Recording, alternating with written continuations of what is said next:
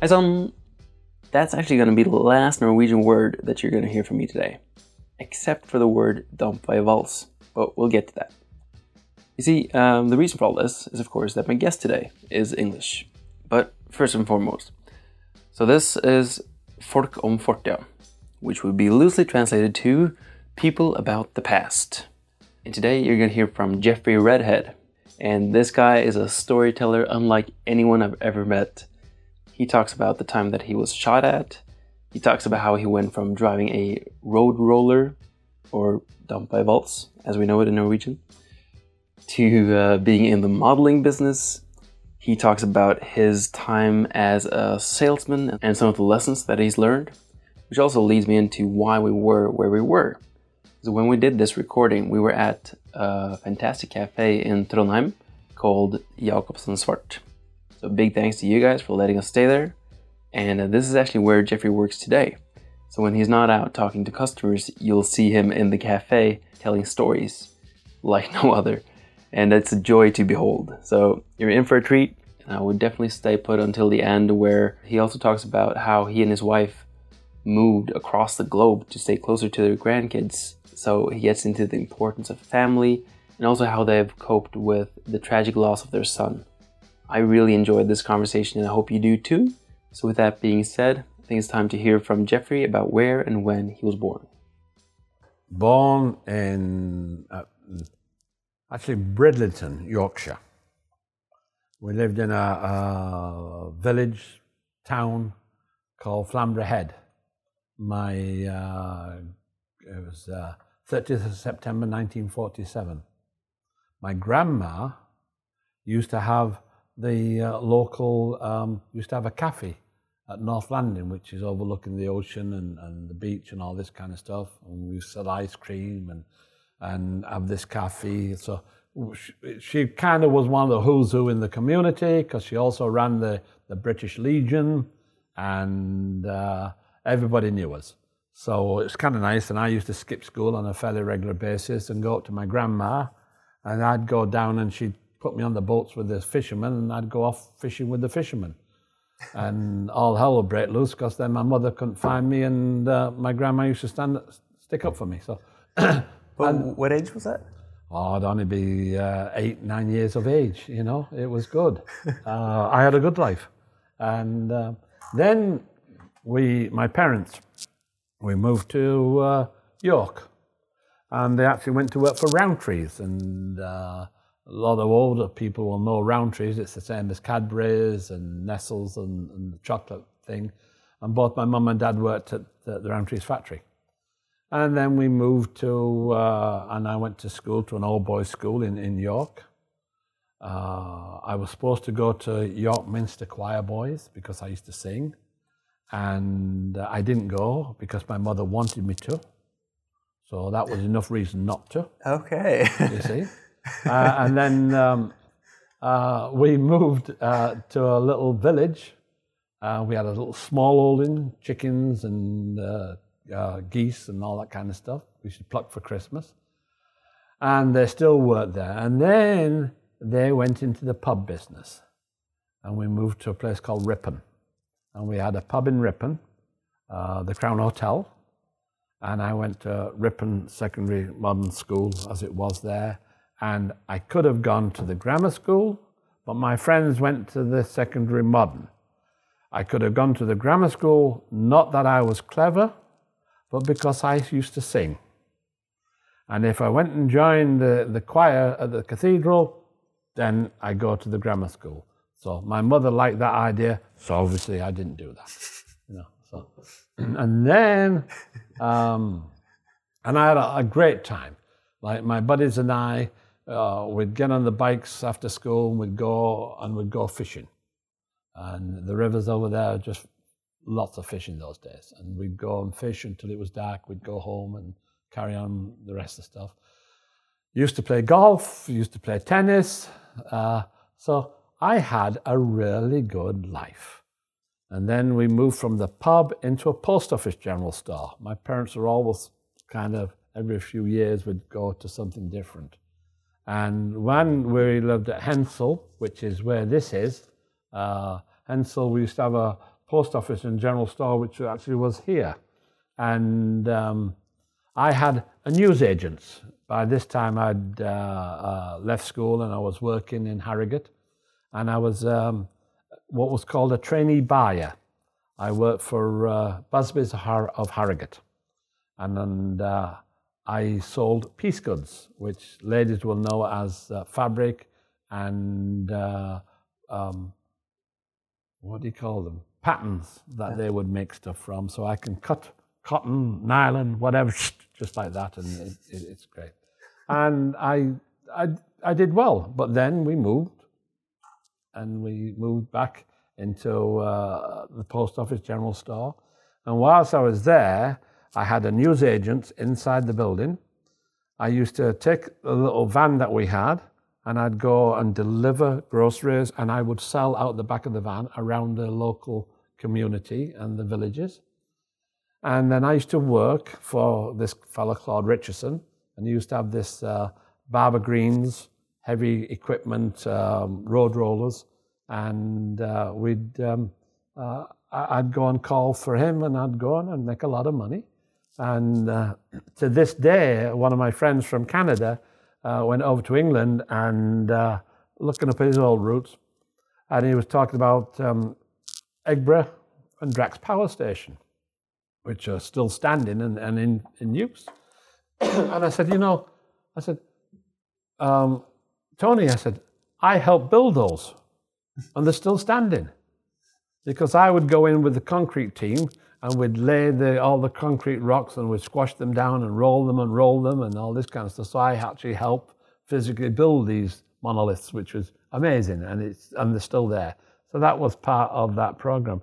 And whilst I was doing that, they got wind of somebody got in touch with the BBC for whatever reason, and they came and they did an interview while I was working. And they did the roller to bowler thing, and roller to bowler hat. Oh yeah, bowler hat, yeah. Yep. And this was called roller to bowler, and and they said, but I wanted to be this, I wanted to be a. Oh yeah, so this is a roller? Yeah, the steam roller. Yeah, a diesel roller. Actually. But it's for pavement, right? Yeah. You flatten the roads or anything else that you want to flatten. Yeah. Even cars if you hit them. Yeah, exactly. Yeah. So. No, I've just it's dampveivals in Norwegian. I just never heard about the English term. Yeah, you see, look, that's and this there you go. So this I did, and by doing that, you sign an agreement with the BBC. Yeah. Therefore, I could apply to equity, because you can't work for the industry unless you're a member of equity, the union. Yeah, is equity a union of... For actors and workers within that industry. Yeah. And so I got on with equity, and I made a phone call to Manchester. The lady that I also worked with, because I was a manager of a modelling agency in Leeds, along with other stuff that I used to do. And so I had a good life. I had sports cars, fast foods, fast women. I mean, life was great. Made lots of money, nothing to spend it on but myself. I mean, life was good. So then I went over to Manchester. I had an interview with the casting department, 2 ladies. And I remember the owner of the Regency Modelling Agency was with me, and Mrs. Bassett. And she was sat down in the foyer, because when we went, the concierge said, you can go up, Mr. Readhead. And he said, no, madam, he said, not you. And she had to wait. And when I'm up in the office upstairs, you can see down into the foyer, and the 2 women said, who's that? I said, that's my owner. She said, get rid of her. It was that cut and dried. We don't pay, we pay you, we don't pay through a manager, this kind of stuff. No. Yeah. So if you want to work for us, get rid of her. So that was the end of the modelling agency thing. And a week later, I was on Coronation Street. Yeah, in Coronation Street, that was a series. It's a series. It's still a series. Oh, yeah, really? It started in 1960, and I was there at the 7th anniversary with who was it? Ina Sharples, Elsie Tanner, who's played by Pat Phoenix. They're dead now, obviously. One fella, Len Fairclough. I remember the first time we were there was a young lady and myself, and we're sat up in the rooms just waiting to do what we've got to do. Just go here, go there, do as you're told. And he came across to us, did Peter Adamson and Fairclough. He said, "Can you two act?" So we said, "Well, if called upon." They said, "Get the fuck out of my seat." Well, I'm only in the 20s. I'm from Yorkshire. I'm in Lancashire. You don't tell a Yorkshireman what to do, no matter where you are. So I stood up and I said, "I don't care who you are." I said, "I'll drop you right now." He says, "You're all right, lad, you can stay." So that was, and I worked there a few times, which was kind of nice. But what was the name of the series called again? Coronation Street. Yeah. So it's amazing. You're too young. You don't understand this. Yeah, I know. I got to plead ignorance here. EastEnders, Coronation Street. It was before the EastEnders and this kind of stuff. It's huge. Coronation Street. It's in the same realm as EastEnders, right? Absolutely, but far better. Okay. Yeah. So it would be like the better equivalent of Hotel Caesars. Yeah. It's amazing. Like the street is still there. You know, the Coronation Street. The pub, it's there. Although they have a street in the studio, but the actual streets are still there and all this kind of stuff. So and the series is still going. Series is still going. You meet quite a few people. We used to meet some of the big stars. I mean, Paul McCartney used to come in. Georgie Best used to come in just to see their actors and their friends and so forth. So we're all part of that scene at that point in time. Wow. And it used to be like, you know, after a party, after a show and this kind of stuff. And it was really, really good. But then I met my girlfriend, and she was not happy with me spending so much time over there, and I kind of cared more about her. Then I did this other scene, been there, done that. So, then I had to get a real job. Yeah. But just to bring it back a bit, because the whole... the road roller thing. Like, so you were driving like the thing that's sort of crushing the pavement and flattening out. Yeah. And then that led to modeling business and then actor. Well, I was a model as well as a road roller. Okay. Yeah. But what came first?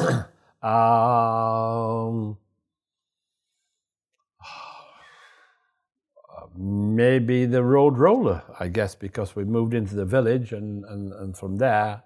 And then I was getting a bit bored. It was my mother that said, "Look, there's an ad here for an agency thing in wanting models in Leeds." So, okay, so I go and I try this out and I do this, and it's a real con game, you know. They get a lot of young people, and a lot of the parents think that the kids are going to be famous, and they pay quite a lot of money for you to go through this modelling course by somebody that says that they're a model or they're from so-and-so. And I don't think anybody really checks up their credentials. It's just a glory road. Yeah. And they get well paid from companies that use the models. And I mean, it'd be a beautiful sunny day, and we'd be stood on a golf course with some bikes with rain ponchos on, having our pictures taken and this kind of stuff. Yeah. And we get a small percentage, and they get a bigger percentage. Yeah. So, is that why you say that is con man's world? Well, when they wanted to get so much money out of us, and I was somewhat savvy more then about what you were worth, and the particular lady, I went in one day. I said, "Listen, we changed. This is what happens now. Otherwise, I'm out of here." And she actually made me the manager of the company. So, life. it took a different turn at that aspect. But then when I started working with the studios, then I stopped with the modeling because you only made a little bit of money. Yeah. I mean, I thought I was made. The first week I worked at Granada Studios, I did two shows, one on Coronation Street, and the other one was a program called City 68. And I think I made 300 pounds on the Coronation Street and 130 some pounds on this for just a few seconds of time. Oh, you're there, you've made it. But then you don't work for 3 months. Yeah. You know, so that's that industry too. Yeah. So, and that really hasn't changed either. No. You know, everybody's chasing the rainbow. Yeah. So yeah, so that was fun. And then we, Jean and I, we got married. We moved down to Northampton from Yorkshire, and I worked for Brettles, ladies' underwear and lingerie. And I went in the packing department, and the opportunity came up. One of the senior reps was not very well, and they asked one fella at work if he would go down and look after the area. And Derek had too much going on in and around Belper in Derbyshire for himself. And they asked Ron, who was also a young fellow like me with a new wife. And he said he would have to ask the wife. And I asked one of the guys, I said, what's going on? And so they said they want someone to run down and help Monty down at in Northampton. It's in Leicester. Oh, I said, well, I'll go. Excuse me? I said, no, I'll go. So they got hold of Mr. Goslin and said, Jeff, right. So they put me through a crash course on the other departments that we had in the building, and I went down to help Monty. And helping him with what? Go to the shops, stores, department stores, and sell our product, which was samples of ladies' clothing, men's clothing, socks, underwear, and all this kind of stuff. And Brettles is quite a reputable company. It's part of the Debenham organization, but reputable company. And I did a decent job, and I got a couple of new clients whilst I was going out around. And but I was young, and they advertised for a rep for this for Brettles, and Monty said, don't you want the job? I said, Monty, he said, well, aren't you doing the job? I said, what? He picked up the phone, he phoned the general manager, the managing director of Brettles, and said, what about Jeff? And Mr. Goslin Senior said, does he want the job? I said, yes, it's his. I had prime location, area. It was great, absolutely. And I worked for them for a few years, really enjoyed it. Very, very nice. But then Mr. Goslin Senior retired, and his son took over the company. And the first thing he did was got rid of half of the salespeople, the reps, and expanded the territories. No more money, just a lot more work, more responsibility. Instead of staying away maybe one night a week, when you're at the other end of the territory, now you're going to stay away like 2 weeks at a time kind of business. Why? No, I was young family, not for me. So yeah, that was the end of that. But you said that you really enjoyed your time there. But can you talk to me about what you enjoyed there? Because it seems like you're bouncing around from quite various professions here. And people, just meeting people. Yeah. Yeah. I mean, it's amazing the people that you meet, the stories that you get involved with. I mean, it's quite something. You'd go first thing in the morning, and lady would open the shop, and You go in, you'd have a cup of tea, you'd show all your samples and so forth, then you go on to the next one. And you did that. So as a traveling salesman, it is a good life, so long as you're successful. Yeah. If you're knocking on doors and not getting anywhere, it's a very, very disillusional. You can get depressed very easy. But I worked for good companies. I was very lucky. And when I left Brettles, I went to work for a company called Wolf Tools for garden and lawn. So I'd gone from ladies' underwear to motor mowers, lawn mowers, power tools. And here again, different clientele, but basically the same. You go in, and I try to say to the young ones here in this company that they think that, oh, you just go and sell. You don't just go and sell, because if the people you're going to don't like you, you're not going to sell them anything. You can have the best product in the world, but if they think you're an asshole, you're treated like one. Yeah. So you've got to, and I tell them here, it's so important to call on your customers on a regular basis, to share time with them, to listen to their stories too, because we all have the same. If you got a problem, say, geez, I'm having a bit of a problem with, well, why don't you? Good idea. Thank you very much indeed. And, Yeah, so is that something that you picked up somewhere, or just the way you handle customers? Were you taught that, or is that just like nature? No. One time, the fella said to me, we should sit down and we should go over your customers. And then they say, we would like, one of the young fellas said, why don't you take him around with you to meet your customers so that, and I'd say, why? Well, I said, well, I'm not sure whether I like him yet or not. So why would I go and introduce him to people that I like? And they read a book on how to sell. The only person that makes money out of the book is the author. And the only reason he writes it is because he can't sell. Yeah. So I've been a salesman all my life.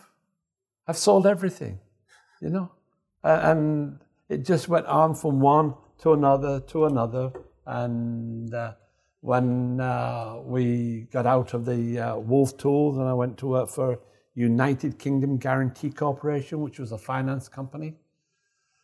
And we moved from Northamptonshire back up to Yorkshire because my wife wanted to, it was nice to go up and see her mother. We're only 89 miles away, but in England, that's like the end of the earth, How come? They don't travel. Yeah, okay. You're married in this street, you might move the next street one over. It's changing. Yeah. It has changed. Yeah. But realistically, the nucleus is right there, the family is there. And they never go anywhere. Trip to the seaside, 47 miles away, that's a big thing. Now, you can go all over the world, but then, no, it didn't used to happen. So, of course, when, we moved back up to Yorkshire, we went into business with my parents, which didn't work out. My mum got quite jealous of my wife and our kids, and it wasn't comfortable. So we said, that's it, we're out of here. And we moved out of the place that we were in, which we were sharing with them guys. And I said, that's it, we're going. And I was going to go to Australia. I was going to emigrate to Australia. It's a fine place. Yeah, it looked beautiful. But everything that nips you, bites you, stings you, could kill you, lives in Australia. Yeah, pretty much. So, and I got 2 little children. I ain't going to do that. So my wife's sister, who emigrated to Canada when we got married in '69, she wrote to us and said, if you're thinking of, why don't you come to Canada? So we got an airplane and we went to Canada. And then I started working for GMAC. And that was short-lived. That was like just over a year because you do get wise very quickly. You know, you can die. You know? Yeah, that was the repo thing, right? That was the repo thing. Yeah. But yeah. can you GMAC. explain what that kind of repo thing is? Because I don't know the proper word for that in Norwegian, so I'm kind of curious. Oh, well, you work for like Ford Finance or GMAC, which was General Motors Acceptance Corporation, or Chrysler Corporation. Car manufacturers used to have their own, because at one point in time it was difficult to get financing for a vehicle. The banks didn't want to know all this kind of stuff. So to enable General Motors, Ford and Chrysler to sell automobiles, they had their own finance department. So the general would be financing his own products, and you'd get a loan through the dealership, but it would be just like Sparbank or Santander or whatever, like it is today. And if they did not pay, then you would send somebody like me to ask them, you know, is there a problem? Now, sometimes there was a problem because they had no intentions of paying. They'd just finance a vehicle and leave. And Canada is a big country, so is America. They can be, 3 days later, they can be the other side of the world with a new car, which they're not paying for. And they're driving around in it, they're putting gas in it, all this kind of stuff. And in the past, it's been known that certain car dealerships unknowingly and unwittingly have given a customer, put a dealer plate on the back of a vehicle for them to take for a test drive, and given them a company credit card to go and put gas in at the gas station just across the way, and they've gone and never come back. With the company credit card? With the company credit card. Oh, really? Yeah. And I'm sure you can see where the gas is used along the way and all this kind of stuff. And eventually they catch up with them and they repossess the vehicle, but nothing really happens. They're just happy to get the car back. Yeah. You know, so, and it was my job to go and see people and basically see if there was a legitimate reason as to why they did not pay. Maybe they just lost a job, maybe something else had got paid, because everybody gets stretched out on financing and it's getting more and more. And you'd look at them and say, look, the husband just lost his job. They'll make it up this way. Okay, so we would extend the contract another month or 2 months even, so that they were showing that they were in arrears.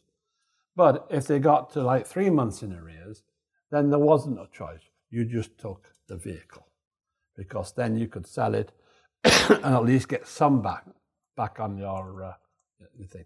The company didn't want the cars back. I mean, they're making them. They don't want them back. They just want you to buy the bloody things. So anyway, and that's what we used to do. And we used to get in some real argy-bargies. I went to one fellow who was a wrestler. He was out of Calgary, but this was in Vancouver. And I went to his house, and it's early in the evening. It's like about 8:30, and he had a Cadillac Eldorado Brits, beautiful vehicle. And I saw it in the driveway. So I go up his driveway, knock on his door. They said, yes. I said, oh. I said, Gary. I said, it's Geoffrey Readhead, GMAC. What do you want? I said, I'm trying to be nice. I said, look, I said, you know, Ron told me to come and call on you, but I said, he said, come later because you're more likely out. And he said, you'd come any later. And he said, I'd kicked your ass off this property so fast. And he was big. And I said, listen, I said, let's get something straight. My knees are shaking. I said, I don't scare. I said, and I can run a hell of a lot faster than you. He said, do you want a coffee? I said, love a coffee. Come on in. And, you know, and then we extended the contract, and hey, fine. But sometimes, you know, you'd excuse me, you'd get keys cut because in those days, with the serial number, you could go to the dealership because it's all like local, and you'd go to the dealership where the vehicle had been sold, and they'd have the key codes, and you just get another key cut for the vehicle. And then because sometimes people in North America can be quite violent, they do have weapons, and some of them will use them.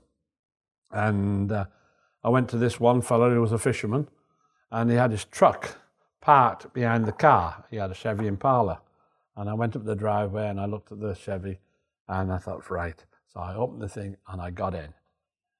And he opens the door and he sees me and he's reaching back inside the door and I'm not looking. I'm going. And he comes out and the shotgun's shooting and I'm not stopping. So I tell you, it was hairy sometimes. Yeah, that's interesting day on the job. Yeah, it was. Yeah. I'm assuming you didn't have the majority of your days like that, though. Oh, no. I mean, you met a lot of nice people, but you met a lot of strange people, too. Like, yeah, you did have people that had seriously no intentions of ever paying for anything. But that was, that was in Canada, right? That was in Canada. Yeah. Like, was this all around Canada, or was like in a specific area? Because I'm guessing. Well, you were in areas. I mean, my area was like Vancouver, BC, British Columbia, and just outside of Vancouver, Surrey, and places like this.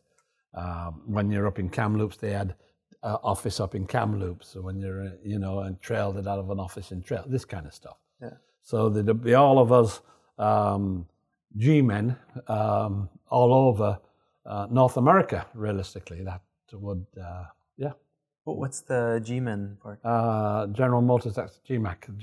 Okay, there you go. Basically, like something out the old Wild West kind of business, or with the trench coats on them. Yeah. Yeah. And we're all kind of fairly young, so you had a lot of testosterone and no sense. No. That sounds approximately like most guys in their 20s. Yeah, it is. Would that be 20s, early 30s, and after you've been in it a few years, you get sense, you get out. Yeah. While you're still in one piece. Yeah.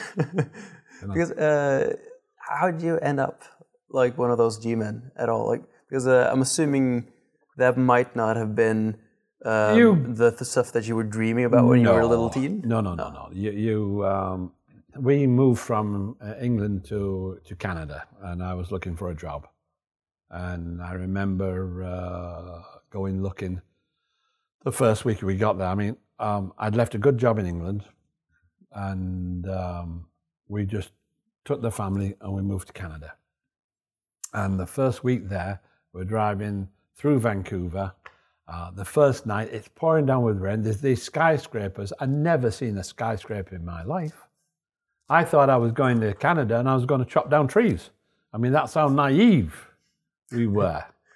And I'm looking at this place, thinking, what have I done? So then I go looking for a job. And in England, you go looking for a job, they give you an interview, very nice, thank you very much indeed. In North America, that wasn't the case.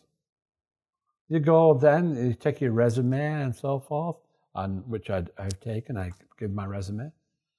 And I'm sat there waiting, and I'm waiting, and I'm waiting, and the time goes past the time for the interview, and I get up, I go to the front desk, I said, excuse me. I said, I had an appointment at 10:30 with someone. Oh, yeah, that's fine, we've got, if we need, we'll be in touch. I said, could I have that back, please? And they go and fetch it out. I said, I wouldn't work for you now if you wanted me to work for you. I said, it's just rude. Just rude. Yeah. And I leave. And that was Canada Trust. I thought, freaking way I'm going to work for these people. So anyway, then I went to, and I'd got a bunch of stuff which was related to the finance industry because that's what I was doing in England before we left. I was assistant branch manager of a finance company. And the same thing with finance vehicles, finance other things and so forth, and would also be collections as well as the financing. And some of the things we used to get up to in those days, I mean, they lock you up now. You know, you'd go, you have a contract to sign, and the customer had forgotten to sign part of a contract and you'd already paid the car dealer, the used car dealer. You'd already paid him for the product, but you couldn't put it through because it wasn't signed correctly. So you'd go out into the country to some of these used car dealers you used to deal with, and you'd say, Rick, listen, I got a problem, this needs signing. Well, the fellow that bought the car lives down in London. He'd come up, bought this car, sports car, and then gone back down to London. There ain't no way he's going to come up. There's no way the car dealer is going to go down there to get this signed. So Rick would say, hang on a minute. He said, he'd go in the back, come back, it'd be signed. And I'd go, but, it's fine. Just tell me I took the plane down and picked it up. He said, put it in tomorrow or the day after. So that's the kind of things you used to do. Totally illegal. Not the kind of stuff that you would see now, maybe? Oh, yeah, absolutely. You don't think they're all bent. So. But I guess it's a different time and... different time, different place. Yeah. There's a thing on Sky News thing, and there's one of the ads that come on is about now and then. And then the satisfaction level, say, was, or not the satisfaction, but what is it? Community percent of caring and that kind of stuff. In the old days, say, it used to be like community spirit, 82%. Today, 5%. And that's the total swing around from where it was. We'd go out and we'd play until it was dark, and then we'd go home. Here, you get in the car and I'm with the phone. I mean, you see all this amazing stuff as you're driving past it. Wildlife and that kind of stuff. No, into the phones. They miss so much, They miss the good parts of life. But that's just an old man ranting. No, but this is definitely the place for old man ranting. So you feel free. But do you remember when you kind of saw that shift though, with the phones? Oh, it's definitely on another level now. Yeah, I guess it was when I was a salesman, and that would be in the early 70s. And the first phone I had was like the size of a brick with a big antenna on it. And you'd use that. And, you only used it because it was expensive. You only used it when you had to use it or when they wanted to get a hold of you. Now, you can't get away from the damn things. The phone, wherever you go, and the GPS systems in them, I mean, you can't get lost, which is a good thing. But they use far, far too much. Like, they're taking over everything, And you're just a number now. You're no longer a person. How come? Because they know who you are, where you are, what you are. I mean, Facebook, my wife's on Facebook. I'm not on Facebook. And Jean says, you should be on Facebook. I said, why? Well, you know so many. I said, I don't want anybody to know who I am, where I am, or what I am. I'm happy. Leave me alone. If it wasn't that I had a family, I had grandchildren, all that kind of stuff, I'd be just as happy in some shed up in the hills somewhere. I'd be much happier than the frustrations that you have coming to work, seeing this not done and that not done, and think, guys. But let me just put pause on that for a second, because the way you tell these stories, it's so precise and it's so detailed with the names of the people who were a part of this whole thing. And how did that come to be? The whole storytelling, is that something that you've always done since you were little? Well, maybe because also when we used to be in the pub business, and I used to be in the Amateur Operatic Society, which was singing, which was play acting, and I took the lead in Waltzes from Vienna as Johann Strauss. I was the music man, Tommy Gillis, in The Music Man. I was Sid Elcar in The Desert Song. My singing teacher, followed by Robert Naylor, he's dead now. He took over, he used to sing The Mikado. I mean, so you learned parts. You learned. So it was important. It's like I say today, I write things down in my notes of names because I don't remember the same. I remember who they are, but the names kind of slip sometimes. But in the old days, no. They were so much a part of your life. The guys I used to work with. Yeah, it's just fascinating to see because when I see you here at the cafe that we are now, then it always looks like you're telling stories to somebody. Yeah. And it's really fascinating to see that. And like before I got here, I messaged a few of the guys who actually work here, just asking if there was like any specific stories that I should like tap into. And they were all like, you know what? He's got so many stories that this won't be a problem at all. No. They think it like they don't understand what you used to do in the old days. Like if somebody owes you money, you go and talk to them. And by talk to them, you take a baseball bat if necessary. You get far more results than what you get from going asking people to pay you today. And some of the people, and especially in the car business, you meet both ends. You meet some, you think, you might get angry. You might think you're a bad guy. The bad people are really bad people. But they're good when they're buying things off you. Treat them with respect. And this is the secret. You got to treat everybody respectfully. What they do for a living, fine. They pay. Doesn't matter that they go around the corner and shoot half a dozen people. They still pay you and they're nice to you. If you're not nice to them, they might shoot you. So I tell we used to have our dealership in the Auto Mall. We used to be around the circle. We were called the Honda Way. And then around the corner from here was the Nissan dealership. And then next to the Nissan dealership was Hyundai, Don Quast Hyundai. And his son, which was realistically an associate, he was the general manager of the dealership, like I was the general sales manager of our dealership. So you trade cars, you have lunches together, you're in the same circle of friends in this kind of business, and all of that type of stuff. But they also have a life that you know nothing about. Like Devron, Don's son, 36 years old. He got involved with the drug business. He had everything.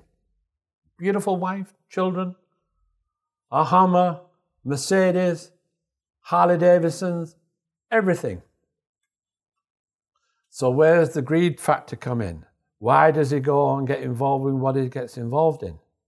When the dust settles, he goes down to the States one day and he gets arrested because it's a sting operation. What's that again? A sting? Yeah. It's like a raid, right? Yeah. It's like when you're going to go and buy something or pay for something, but the person you're paying is a police officer. Yeah, there you go. Okay? And they'd been watching you for years. And none of us in the Auto Mall knew this, And his manager was also a friend of mine. And we worked together at the Honda Way. And I knew his father when I used to work at Preston's, who was a great guy. He worked for General Motors too. And they're good people. Anyways, they arrest him. He got so many $1 million in cash. They had a truckload of cocaine, which he was bringing up into Canada. He basically gave up something like 39 associates, Hells Angels and other associates and all this kind of stuff. So they were putting him up in jail in the States a long time. But he did a plea bargain thing and they moved him back into Canada. So he served his time in Canada. But he gave up a lot of people. And in that business, you don't do that. No. So, I look to see if there's any obituaries, to see if he's in there, because one day I know he's going to turn up in there. Now, here's a young man that has everything in life. Why do you get involved in the other stuff? What makes you do that? Just got to be greed. The dealership was going to be his, What do you think it is? Like, is it just simple? Adrenaline. It's a rush. When you get to a certain level, and the richer they get, in one respect, the worse they get, because they have to have more. They have to have more, and then and when is enough? It never seems to be enough. But just as an observation, I guess, because you've jumped from the modeling business, and you said something about like top 15 in some category in Canada. I was in the top 15 managers in 2005, all across Canada for Honda dealerships. Yeah, so it seems like you've had a lot of high points. Absolutely. Yeah. Yeah. I'm assuming you also had a lot of low points, but that's... I used to make so much money. I used to spend it. I lost it. Now I got no money, and I live in the most expensive country in the world. But I got my grandkids, and Tony, I came in one day and I said, listen, I need a job. I said, I go around knocking on doors. I met Adrian, and Adrian said, come in tomorrow. And he said, see Tony. So, because I came in and asked for Tim. And he said, Tim? I said, Tim. I said, the owner? He said, you mean Tony? I thought, oh, Tony, okay, good. I didn't know that Adrian was a part owner of the company, so I knew nothing. Didn't do any homework. Came in the next day, they gave me a contract, bang, off you go, do your thing. And I've been here like almost 3 years now, I guess. So, And it's back to the same selling thing that you've absolutely. been Yeah. It's just going around people. But it's also cutting out, as a salesperson, what they want you to do. It's also cutting out the bullshit that goes along with it. Because I go to one particular customer, for instance, and I say, I'm with Jacobsen Svart, would you try our coffee? This is what we have to offer, and so forth. They say, well, we like coffee, all this kind of stuff, But we get, especially Italian roasted beans imported for us. Oh, really? And we're quite happy with our, supplier. So, well, that's good. I said, no, not a problem. I said, who is your supplier? And they said, Schellsberg. I said, same shit, different name. They look at me. But I'm old. Not as old as some of your people, but I'm old, and so I can say that and get away with it, because that is the truth. Yeah. Don't con me. Don't tell me that this is, we're going to do that. Yeah, right. Sure, I'm sure you are. Yeah. No, it's funny how when people who are above a certain age, they get away with basically everything. Yeah. So, like being retired must be kind of nice, because then... Well, if you have a lot of money, it's nice. But if you haven't got money, you still got to work. And really, that's why I work. Yeah. And plus the fact, what do I do if I don't work? Yeah, exactly. I've worked all my life. Have you given any thought to that? Have you given any thought to what you would do? I'd die. Like, literally, you would die. You can only sit in a boat so long in a day. You can only watch that float for so long. I think maybe if I had a lot of money, I might paint. Do something like that, sit on the deck, look at the lake and paint pictures. But you have to do something. You just can't. I mean, our grandchildren make life worthwhile for us. They look at, like Tamar said one day, she said, when you die, I said, when I die? Yeah, well, you're old. Well, yes. Yeah, but you're really old, Grandpa. You're the oldest one here. Okay. I said, will you miss me when I'm gone? Tamar? yes, I don't want you to go. I said, well, thank you very much indeed, Daddy. You know. And she says, the good thing about that, she says, you'll get to see Darren sooner, and you'll be there when we come. So that's the way she's like, this time she's like 8 years of age she was then. That's how she thought. We lost our son when he was 16. He was going to a basketball tournament and going through the mountains in Canada, and they got on some ice, went across the road, a semi-chem went straight through them before the kids from school were killed. So that was our boy. So anyway, so these kids are so precious. Yeah. You know, they're all we have in life, and there's not much we wouldn't do for them. And we'd do more if we could. But, so. Because you just got from, what was it, like a presentation or like a kind of, you said you came from the church, and that was it's grandchildren thing, right? My eldest grandson, Talon, he's, as I say, is down, he just graduated from Westerdals. Moses, his graduation is tonight, that's at Thomas School at Bethel Church. And he wants to go to Kovatar, I guess, because they have a good soccer program. He's a very good soccer player. And then Abraham, he's the showman, he's the dancer. He leads everybody, and he's just a street guy. He's 14 now. Adassa is 11. Up to 12 this year, and Tamar is 9, and she'll be 10. And they are our life. If we didn't have them, we wouldn't be here. It's so expensive to live here. Every time you turn around, this government is increasing taxes or charging you with this or charging you that, and you can't say, no, I'm not going to pay that. I mean, they just take it, you know. So. But you moved basically across the globe to be with your grandchildren. Absolutely. And, never regretted it.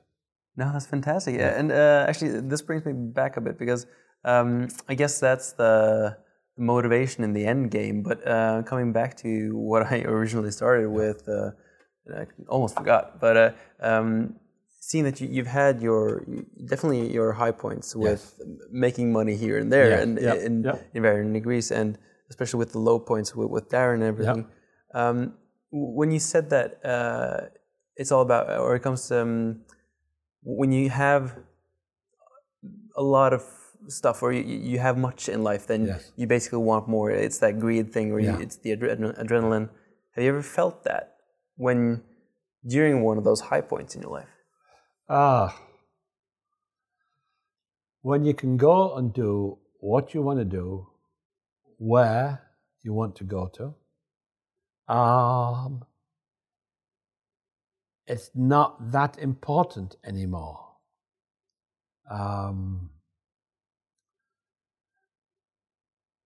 With working with the car business and working on Honda, taking us to some of the places, fabulous places they've taken us, and the way they take care of you. And things are changing because of the tax structure and all the rest of this. They can't do some of these things. But you can look at it and you say, been there, done that. You're always on show.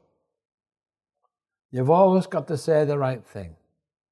If you get to a certain point where you're kind of the owner of the dealership.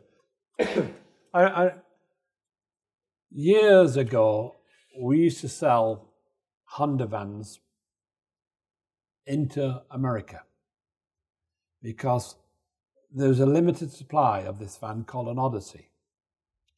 And the American dealers, it was a red-hot seller, and they wanted them. And Honda only produced so many vehicles.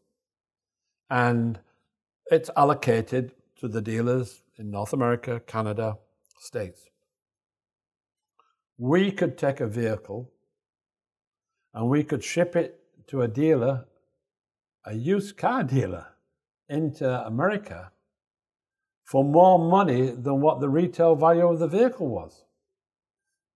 And they in turn would sell it and they'd still make money. Now that upset the dealers in America, obviously. So they'd get onto Honda, and Honda would say, hey guys, you stop. This stop ceases right now. And I remember the general manager of the zone office in Vancouver, went to one dealership, which was Richmond Acura, and who didn't get Odysseys, but they were buying them in, and they were just shipping them down there and making a lot of money. And they said, you will stop, and you will do it no more. Otherwise, we will cut you off. We won't supply you with the other product and so forth. He no sooner got back to his office than there was a call. The Chinese government owned the Acura store. Nothing was done. They continued selling the vans. So that's power, when they can take and they say, So we've been part of that program too. So it's just, as you get older, you see the inequities, the corrupt way that things are done. And you could upset one little cog along the way there, and some little weeb can destroy you. And that's the society that you're living in today. In the old days, when we were young, when we were kids, you'd get into an argument and so forth. Hey, you get in a fight, bang, you knock the guy down a couple of times, and he knocked you down, you get up, shake hands, go and have a cup of coffee. It was finished. Yeah. Look how the world's changed now.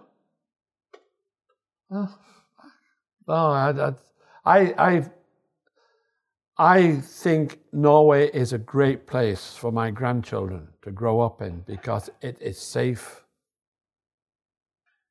or it appears that it's safe, but it's changing. How do you see it changing? The level of crime is increasing. When we were growing up, and possibly immigration comes in, raises its ugly head, because now everybody can travel from one part of the globe to the other part of the globe, but they put restrictions on. And we have had, since time began, we've had racism. And it's everywhere. And you go to the schools, you see the little kids. You go to Thomas School, you go to Burley, the international school, and they all get along. They all play. They have a great time. It's when they get older that people tell them, you're not supposed to do that. You don't like that person because they're different. And it takes you a long time, and it takes you until you get old to realize that. As a kid, it's not part of the program. Yeah. But as you're growing up, it becomes part of the program. Then as you get older, it's not part of the program anymore. Do you feel like you learned that in later years? That racism is not something that sort of is it's not a quality, or it's not something that's born into us as people. It's something that's sort of fed through media or something. I think it's fed terribly through media. Yeah. I think media creates half the problems that there is in the world. Yeah, pretty much. To be honest. Yeah. I mean, look what Trump's done with tweeting left, right, and centre, for crying out loud. Yeah. I'm not up on politics. I don't have much time for any of the politicians. No. My parents, when we lived in Canada, they wanted to come over to Canada because I'm the only one. There's no brothers, no sisters. I was the only son. So my mother, my dad, he's like me, well, we'll do whatever's necessary, they're coming. And they applied to come to Canada. They weren't allowed to even go for a medical. How come? Because my dad was a certain age, 50 some or whatever he was at that point in time, and the Canadian government, whatever, the manpower people, no, they don't want an older fella, they want young people and all this kind of stuff. And they have problems in Canada like they have everywhere else with employment, and they have a program like you have NAV, they've got manpower. And they have to provide people with work or try and find work for them. Now my dad, I got him a job at the dealership I was working to come to. In Canada? In Canada. Yeah. This job was not available to somebody else. They've given my dad this job because of who I was, what I did in the company, etc., etc. So they were making a job for him. So just for them to come. I mean, you have to show that you can afford to take care of your parents and this kind of stuff. Yeah. They could afford to take care of me. And they sent money over to put in our bank account to show that I could take care of them. Anyway, they couldn't even get to the doctors. They wouldn't allow them to do so. So I phoned a fellow, which was a talk show, John Reynolds, his name was. He used to be a member of parliament. He used to be an MP or whatever he was in Vancouver. And I phoned this talk show and I said, John, this is me. This is my parents. I said, he said, let me talk to you offline. He said, I have a name for you. So I said, just hold that thought. He said, I'll be off in 5 minutes. He said, and then he said, just stay on the line for me. So then he gets back on his talk show and he's telling the Canadian public, Vancouverites and so forth, this is disgraceful. A man that's fought for his country, for Canada basically because he's a Brit, all this kind of stuff. The only son, they're not allowed to come, and all this kind of nonsense, okay? So, when he gets off his talk show, then he phones me back. He said, listen, he said, here's a name, Simmer Holt. She was a federal MP in Ottawa. He said, I've put a message in for her. He said, you get in touch with her, he said, and tell her the situation, etc., etc. So, I get old, I phone, I get things, go to Simmer Holt, and her secretary says, she's in Belgrade or Budapest, wherever she was at this function or whatever and so forth at this point in time. But they'll follow her up and get back to me. And I did all of this because I went to Manpower to help my parents to come. And when I'm sitting there, this fella across the way from me is telling me, you have to do this, you have to do that, you have to do this, and we have to give these people. And this is like your NAV program here. There's some guys down there, they're from another part of the world. And he said, we have to give these people a job. I said, you are going to give somebody a job that won't even go and look for a job? And I said, I was angry. I mean, I almost went over the counter to the guy. So he stamps it and he puts it on another table. I said, what? He said, he'll take care of it now. So that was done? No, they just passed the buck. Yeah. And then you have to do the whole process all over again. Just like any kind of government bureaucracy that you have. Yeah. In any part of the world. So anyway, after we got all the Simmer Halls, a few weeks later, guess what? My parents were coming to Canada. And I got a letter, and Trudeau, at the time, the Prime Minister, also gave my parents a letter welcoming them to Canada.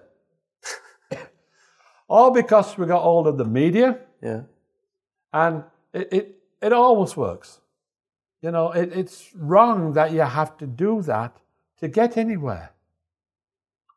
But I didn't really understand why your parents didn't really get that possibility. Was that because of their age? Because of their age, yeah. Because of their age and the employment situation in Canada at that time, as it is in Norway. Yeah. I mean, you got the immigrants coming in, yeah, and God bless you Norwegians, but do you want to work? No, really, you don't. Why should you work when they take such good care of you? Yeah, I guess that depends. Like you said, you don't want to sit around doing nothing. No.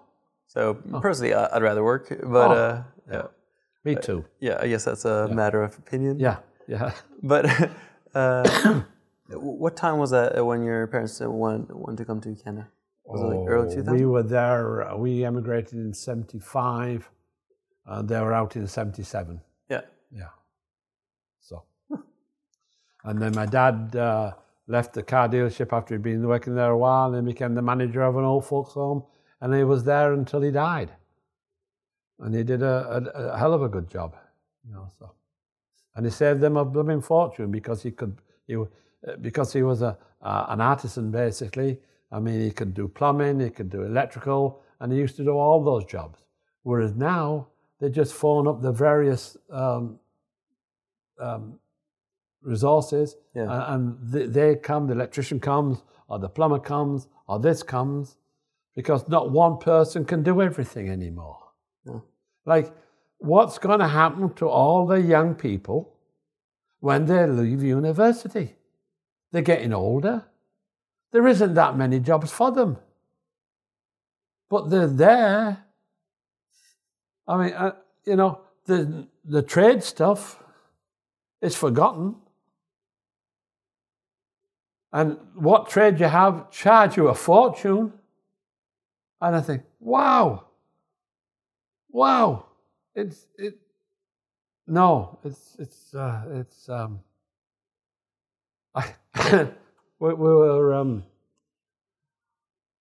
were building a kitchen in one of the places over here when we first moved, and the plumber came. A good guy, doing a great job, and And I said, okay. He said, I'll see you tomorrow. I said, good, thank you. So I didn't go to work the next day because he was coming to do more work. But he didn't come. And so later on in the day, I phoned him. I said, hi. He said, hello. I said, you didn't come today? No. He said, coming on, what's Thursday? Torsdag? Yeah. He said, no, Torsdag. I said, and today it's like, it was Monday he came and he was coming on Tuesday. So I said, I can understand that. Other than you said tomorrow. I said, tomorrow to me is the day after the day before. That's tomorrow. So he laughed. He said, I'll be there tomorrow. And sure enough, he came the next day. But they're so busy. They charge so much money.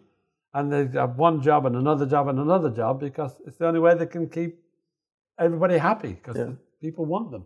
So, for the young people today, they need to get into the business of fixing things instead of replacing things. Yeah, I definitely agree with that. So, and I look at all of them, I think, geez, and I look at all the little kids going to school and they have backpacks on them, my grandchildren as well. I can hardly carry those backpacks. I thought, what the hell? And then they get all this homework. What's with this homework? You go to school to learn. Start, finish, done. Enjoy the evening. Yeah. Play. No, you got to give them a cell phone. Hey, stay quiet. I mean, it's awful. Yeah. I mean, in North America, it was even worse because of the money situation. You just give them $10 or $20 a year. Go to the mall. The simple things in life have disappeared. Yeah, you were talking about that you were when you were younger that you guys went fishing and stuff like that. You mentioned fishing on a boat when you were 8 or something. Yes, but growing up, and did your parents have either your parents, or was there like some professions or opinions that society sort of put upon you so that you sort of had to fit in with those guidelines or anything? I think in England, yes, you've had a very much, and it is the same today. You have a caste society. You still have a society in England where you are here, you are there. In some respects, in my day, it didn't matter how clever you were. If your parents weren't the right kind of parents, you didn't go to this school. You wouldn't go to Harrow or Eton or any of these places because you didn't have the right name or the right family or that kind of stuff. That is still there to this day. They hide, but it's still there. And when we had the pub in Ripon, you could not get into the golf club because there was a waiting list. But Fred Collinson his son was the, what do you call it, of the golf club, anyway, president. Yeah. You know. I got in the golf club because Fred, Tom, and Roy, 3 judges, circuit judges basically, used to drink in our pub. I want to go and join the tennis club. Same story. I was in the tennis club because my parents had the Crown Hotel. Now, some other poor kid once got some talent and so forth. Sorry, no room. And that's still the same today.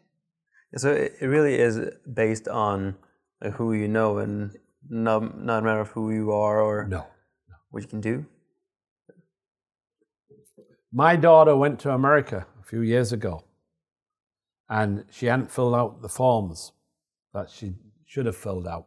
To get into the country? No, to the school? To leave Norway. Oh, yeah. This time she'd been married for so many years, 2 are Norwegian, she's got 4 children or 5 children, and she goes over there, and when she gets there, she can't come back. Her husband could come back, the kids could come back. They're all Norwegian citizens, but not Tanya. Tanya's a Canadian citizen. Basically, she should be English because she was born in England, but she has this thing about being Canadian. So, she couldn't come back. She'd have to stay for 3 months outside the country and apply to come back and all this kind of stuff. Now, the government would not allow her to come back, even though she got little children. That's the same as what's happening in the States right now. And this is Norway. So I, being the father, drive down to Oslo. I go to the British Embassy because I'm a Brit and said, listen, this is what's happening to my daughter. Yada, yada. And they said, we agree with you, but we can't do anything about it because she's over 21. You know, you don't have power of attorney. I said, understand, okay. So I go to the Canadian Embassy. Well, we agree with you. However, with nothing we can do, she's over 21, it's UDI. They're the one. I go to UDI. I stand there and I wait in line and I talk to the counter and I'm talking to this person who's behind a glass cage. And I tell, and he's got everything on the computer. And he said, yeah, I see, yeah. And I said, can we? No. I said, just like that, no. I said, listen, I don't want to be rude. I'm in a foreign country. I said, can I speak to somebody above you, behind you, around you? No. You can't go nowhere. You get in an argument, you get in a fight, the police arrest you, nobody wins. So, fine. So I walk out there, I go to Kongsgata, I think it was, and you've got TV2 in there. And I go into the thing, I said, I want to talk to whoever, please. You know? So they like send... a TV personality kind of person? Yeah, so one comes down, sits, talks, listens to me, so fine, yeah, okay. They arranged for a guy up here, 72 up here, to come and have an interview with us, which they do. I go to a dresser. I talk newspaper? To a newspaper when it was out in Heimdal, and they do a whole thing about what's happening. I go to NRK. My daughter stays in America. Lucky she was a Canadian because she could stay in America for like 3 months. Whereas if she'd been from somewhere else, they could just have kicked her out. So she stayed there with the 2 youngest, which was Adassa and Tamar, and Hans Jakob came home with the boys. We meet him at the airport. We drive to NRK. NRK have the room, they have the reporters and all the rest of the stuff. Thank you very much indeed. Okay. Later on that afternoon, we get a call from NRK. We have been in touch with UDI. We have, they have been, a dresser has been in touch with them. TV2 has been in touch with them. They are sending an email to your daughter. She'll be home in a few days. Now, if that doesn't make an ass of bureaucracy, I mean, you know, literally, it was a person that would not look around, have some common sense. It's black, it's white. That frustrates the hell out of me here. Yeah. You know, a politician the other day, he said,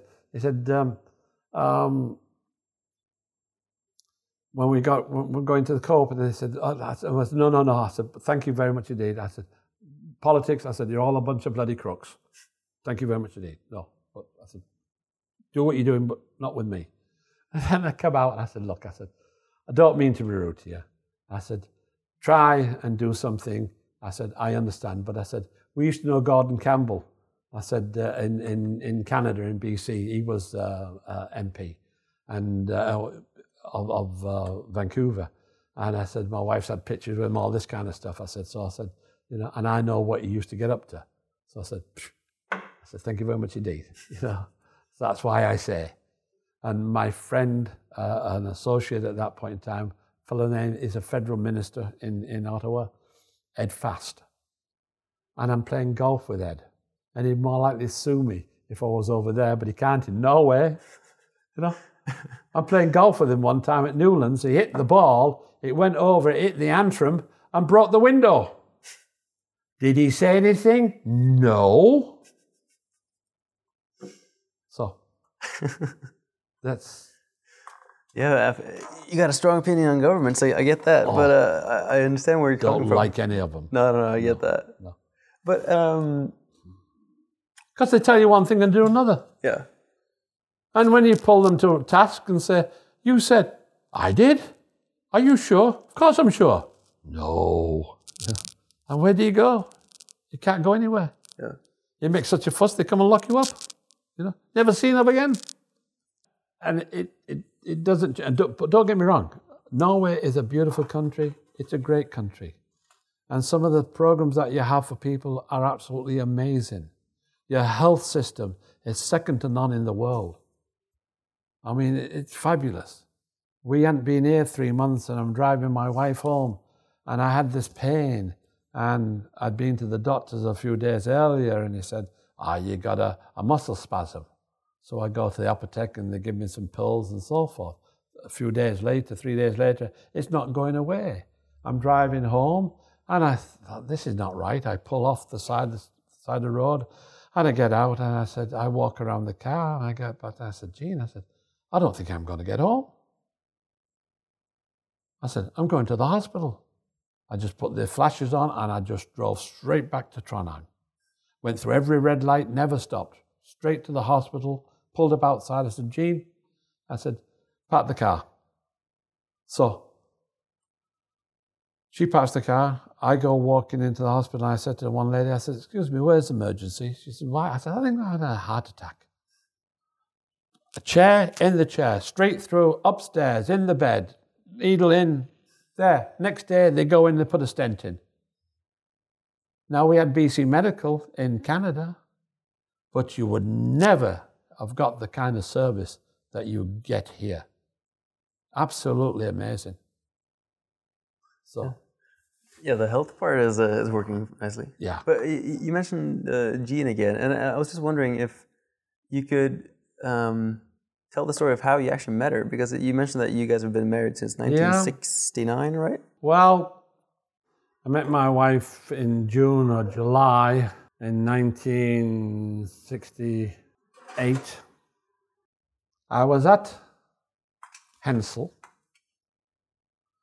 and some of the lads in the village where we lived and so forth, they said they've got these 2 new girls working at the Selby Fork Motel. You know, you should have a look at these girls. Okay, well, I'm young and the rest of the stuff, so I go down to the Selby Fork Motel, and the girl behind the counter was my wife's best friend, Linda. Very attractive girl. And I thought, wow, yeah, she looks nice. And they said to me, that's Charles Hobson's girlfriend. I thought, yeah, it was Charles Hobson's girlfriend, because I was very sure of myself in those days. And I used to drink brandy and smoke cigars and all that kind of nonsense, and drive a fast car. So, and we all did, like it wasn't just me. So, so I'm going to go back the following night and talk to this girl, because I'm playing darts. That was more important than the females anyway. So the next night I go in, and there's this other girl behind the bar. I thought, wow, she was very attractive. I think this is unbelievable. So she didn't like me, because they'd already told her about me. They told that he was big-headed, you know, used to the way he was and all this kind of stuff. So she'd already made her mind that, you know, I wasn't the kind of person that she would want to be part of anyway. So we went to, so I'm driving home. That was Jean then. Yeah. Yeah. So I'm working. This is one of the times I was doing the rotor in Selby. And I'm driving back home, and who's this girl's at this bus stop. So I braked and I reversed back, and I said, listen, I said, can I give you a lift to work? Well, yeah, that's fine. She knew me from the pub and so forth. So she jumps in. Well, we're there early for a shift and this kind of stuff. And I said, will you go out with me? I said, at the weekend and have some dinner and so forth, you know? She said, well, I'm at a dance with Colin on Saturday. I said, well, that's okay. I said, we'll go on Sunday. I said, yeah, okay. So we were just friends. It was like everybody was friends. So the next day, and I'm at the same dance as Colin and Jean and a bunch of the other ones and so forth. And at that time, Colin, and he's married now, and we're all married, but Colin came over to me at the dance and said, hey, he said, what's this, you want to check out my girlfriend? I said, your girlfriend? He said, yeah. I said, well, do you want to go outside and sort it out now? No. I said, I like her, and I said, I'd like to get to know her. I said, do you have a problem with that? Then I'd fight at a drop of a hat in those days. So anyway, he says, no. So, okay. So anyway, the next day, I pick Jean up. I drive out to Flamborough. My cousin had a restaurant and a hotel and so forth there, her and her husband. And we had a nice meal and so forth. We drive out to the cliff. I reach over. I give her a kiss. And that was it. And I said, you know, I'd really like to get to know you and so forth. I'd like you to be my girlfriend. And got engaged at Christmas and got married in May. You work fast? Yeah. We grew up in a different society, generation. You went to lots of parties, you knew lots of people. I was in the modeling business. I was in the television stuff. I mean, you do get tired of getting out of bed to go home at 3 o'clock in the morning and start all over again the next day. And the young ones today, they think whatever they're doing is new. No, it's not. We've been there, we've done that. There ain't nothing they can tell us or show us that we haven't already done. You know, so. Yeah, do you ever feel the need to actually tell young people that, or just... Yeah, on a regular basis, when they're trying to con you on something, you say, hey, stop, you know. don't say you don't do this, don't say you don't do that, you know. We used to use the same excuses, all that kind of stuff. I said, our parents also knew the same thing. So I said, you know, nothing is new in life. No. You know, it's life has been good other than the loss of our son and, you know, having lots of money and then having no money. But in general, it's been a good life. And it's 49 years, 50 years in May. She was 19 the day we got married. The day after, she was 20. So. But that's a wonderful story. But if you're okay with talking about it, when Darren passed away, that is a different kind of pain than you would. I could not have got through it or handled it without Jean, because it still affects us today. And when I would lose it and be that far down, she was there for me, and vice versa when she used to feel it there. So we add each other. In some cases, it's destroyed people. It's destroyed families when they lose someone. They can't cope. And they blame each other or something like that. But we never did do that. And we've been very, very fortunate in that respect. And the memories of our son have been nothing but good memories. So we've got no regrets in that respect, you know. So, yeah. So. Yeah, that's fantastic. And then our daughter has given us these 5 wonderful grandkids. And, and that makes life, it gives you a new lease on life. It gives you a new meaning.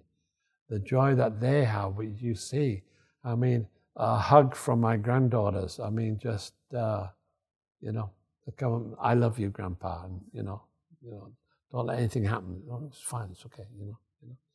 If I'm not feeling, are you sure? Are you okay? Yeah, I'm fine, thank you, darling. You know. Yeah. I guess those moments make it all worth it. Absolutely, yeah.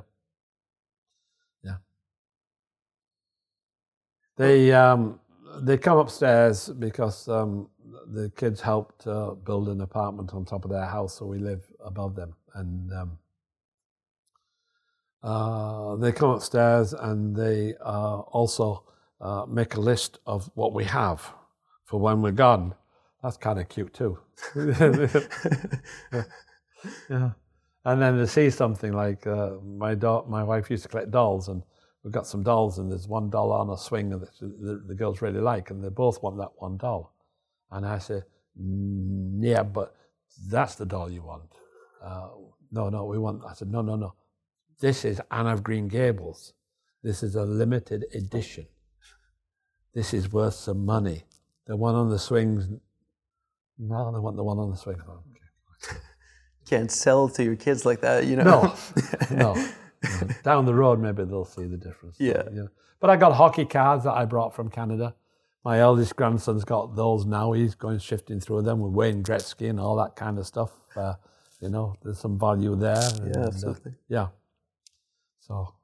But when you have, it seems like you've lived a very rich life in several definitions of the world. Not necessarily money-wise, but with your grandkids now and everything. Yeah. But when you look back on your life, as far as it has gone now, did it turn out as you would expect, or how was your expectations? No, I should have been a greedy son of a bitch, and I would have been a millionaire. Yeah. Yeah. No. We should have had more than what we've got. We are rich in so many other things. Monetarily, we are not. And you make some mistakes as you go along. And that's why with the younger people, I try to talk to them and say, like when they're investing, you know, don't save your money. Buy some land. put something there, you can't replace it. You know, the rest of the stuff you flitter away. I mean, you live in a throwaway society. Here, something gets old, or it looks, they throw it out. I mean, look at this Finn.no, the stuff that you can buy on there. I mean, there's nothing wrong with this stuff. It's a throwaway society. When we grew up, we didn't do that. So, yeah. But when you were in your teens or in your 20s or whatever it was, like, was the fixing mentality more of a? I'm just assuming that was a necessity. Yeah, because it's not a luxury. No, it's just that this is what we have to do. That's what you do. Yeah. I mean, when it would cost you £5 to go and rewire a freezer or something, why would you go and spend £50 for a new freezer? Makes no sense. But here, chuck it on the garbage heap, get another one. You know, and you're all getting suckered in to this car business thing of leasing vehicles. You call it rent here. You know, no, you never own the bloody thing. You just keep on paying and paying and paying. It's a terrible investment. I think the car dealers will strike me down dead, but it's a terrible investment. You know, I mean, nowadays you can buy an old classic car and it's worth more money than it was when it was new. I mean, that's what's so stupid about the world. You try to make it clean, environmentally clean, and yet get these monsters and pay a fortune for them. You know, so, but that's people. That's nostalgia. Yeah. Nostalgia. Yeah. But and I think nostalgia is actually a good word to end on here, because we have looked back on your life so far, and I was just wondering, like, what are you looking forward to in the time that's ahead? Make Tony Jacobsen a bucket full of money because he works hard. He has a gift. He has a vision. The coffee is great. When I go out and I sell his coffee, I say, I've got to tell you, honestly, it's not the best coffee in Trondheim. It's the best in Norway. And they all laugh and so forth, but I mean it. I mean, they put a lot of effort into what they do, you know. It's just growing. It's growing. And I'm kind of happy to be part of that and go and call on people. But I've got to get over their mentality of what selling is. It's not out of a book. You can or you can't. There's no in between. And I know one thing. I can. Yeah, I think that's a wonderful way to end on it, because the cafe is really nice. It's really and I love seeing you both tell stories to other people here, and hear, like, the guys I've talked to here, the way they've talked about you and your stories, and the fact that you are now, like, sharing these stories with me and with anybody who wants to listen. And I just greatly appreciate you taking the time. Oh, you're most welcome. Absolutely.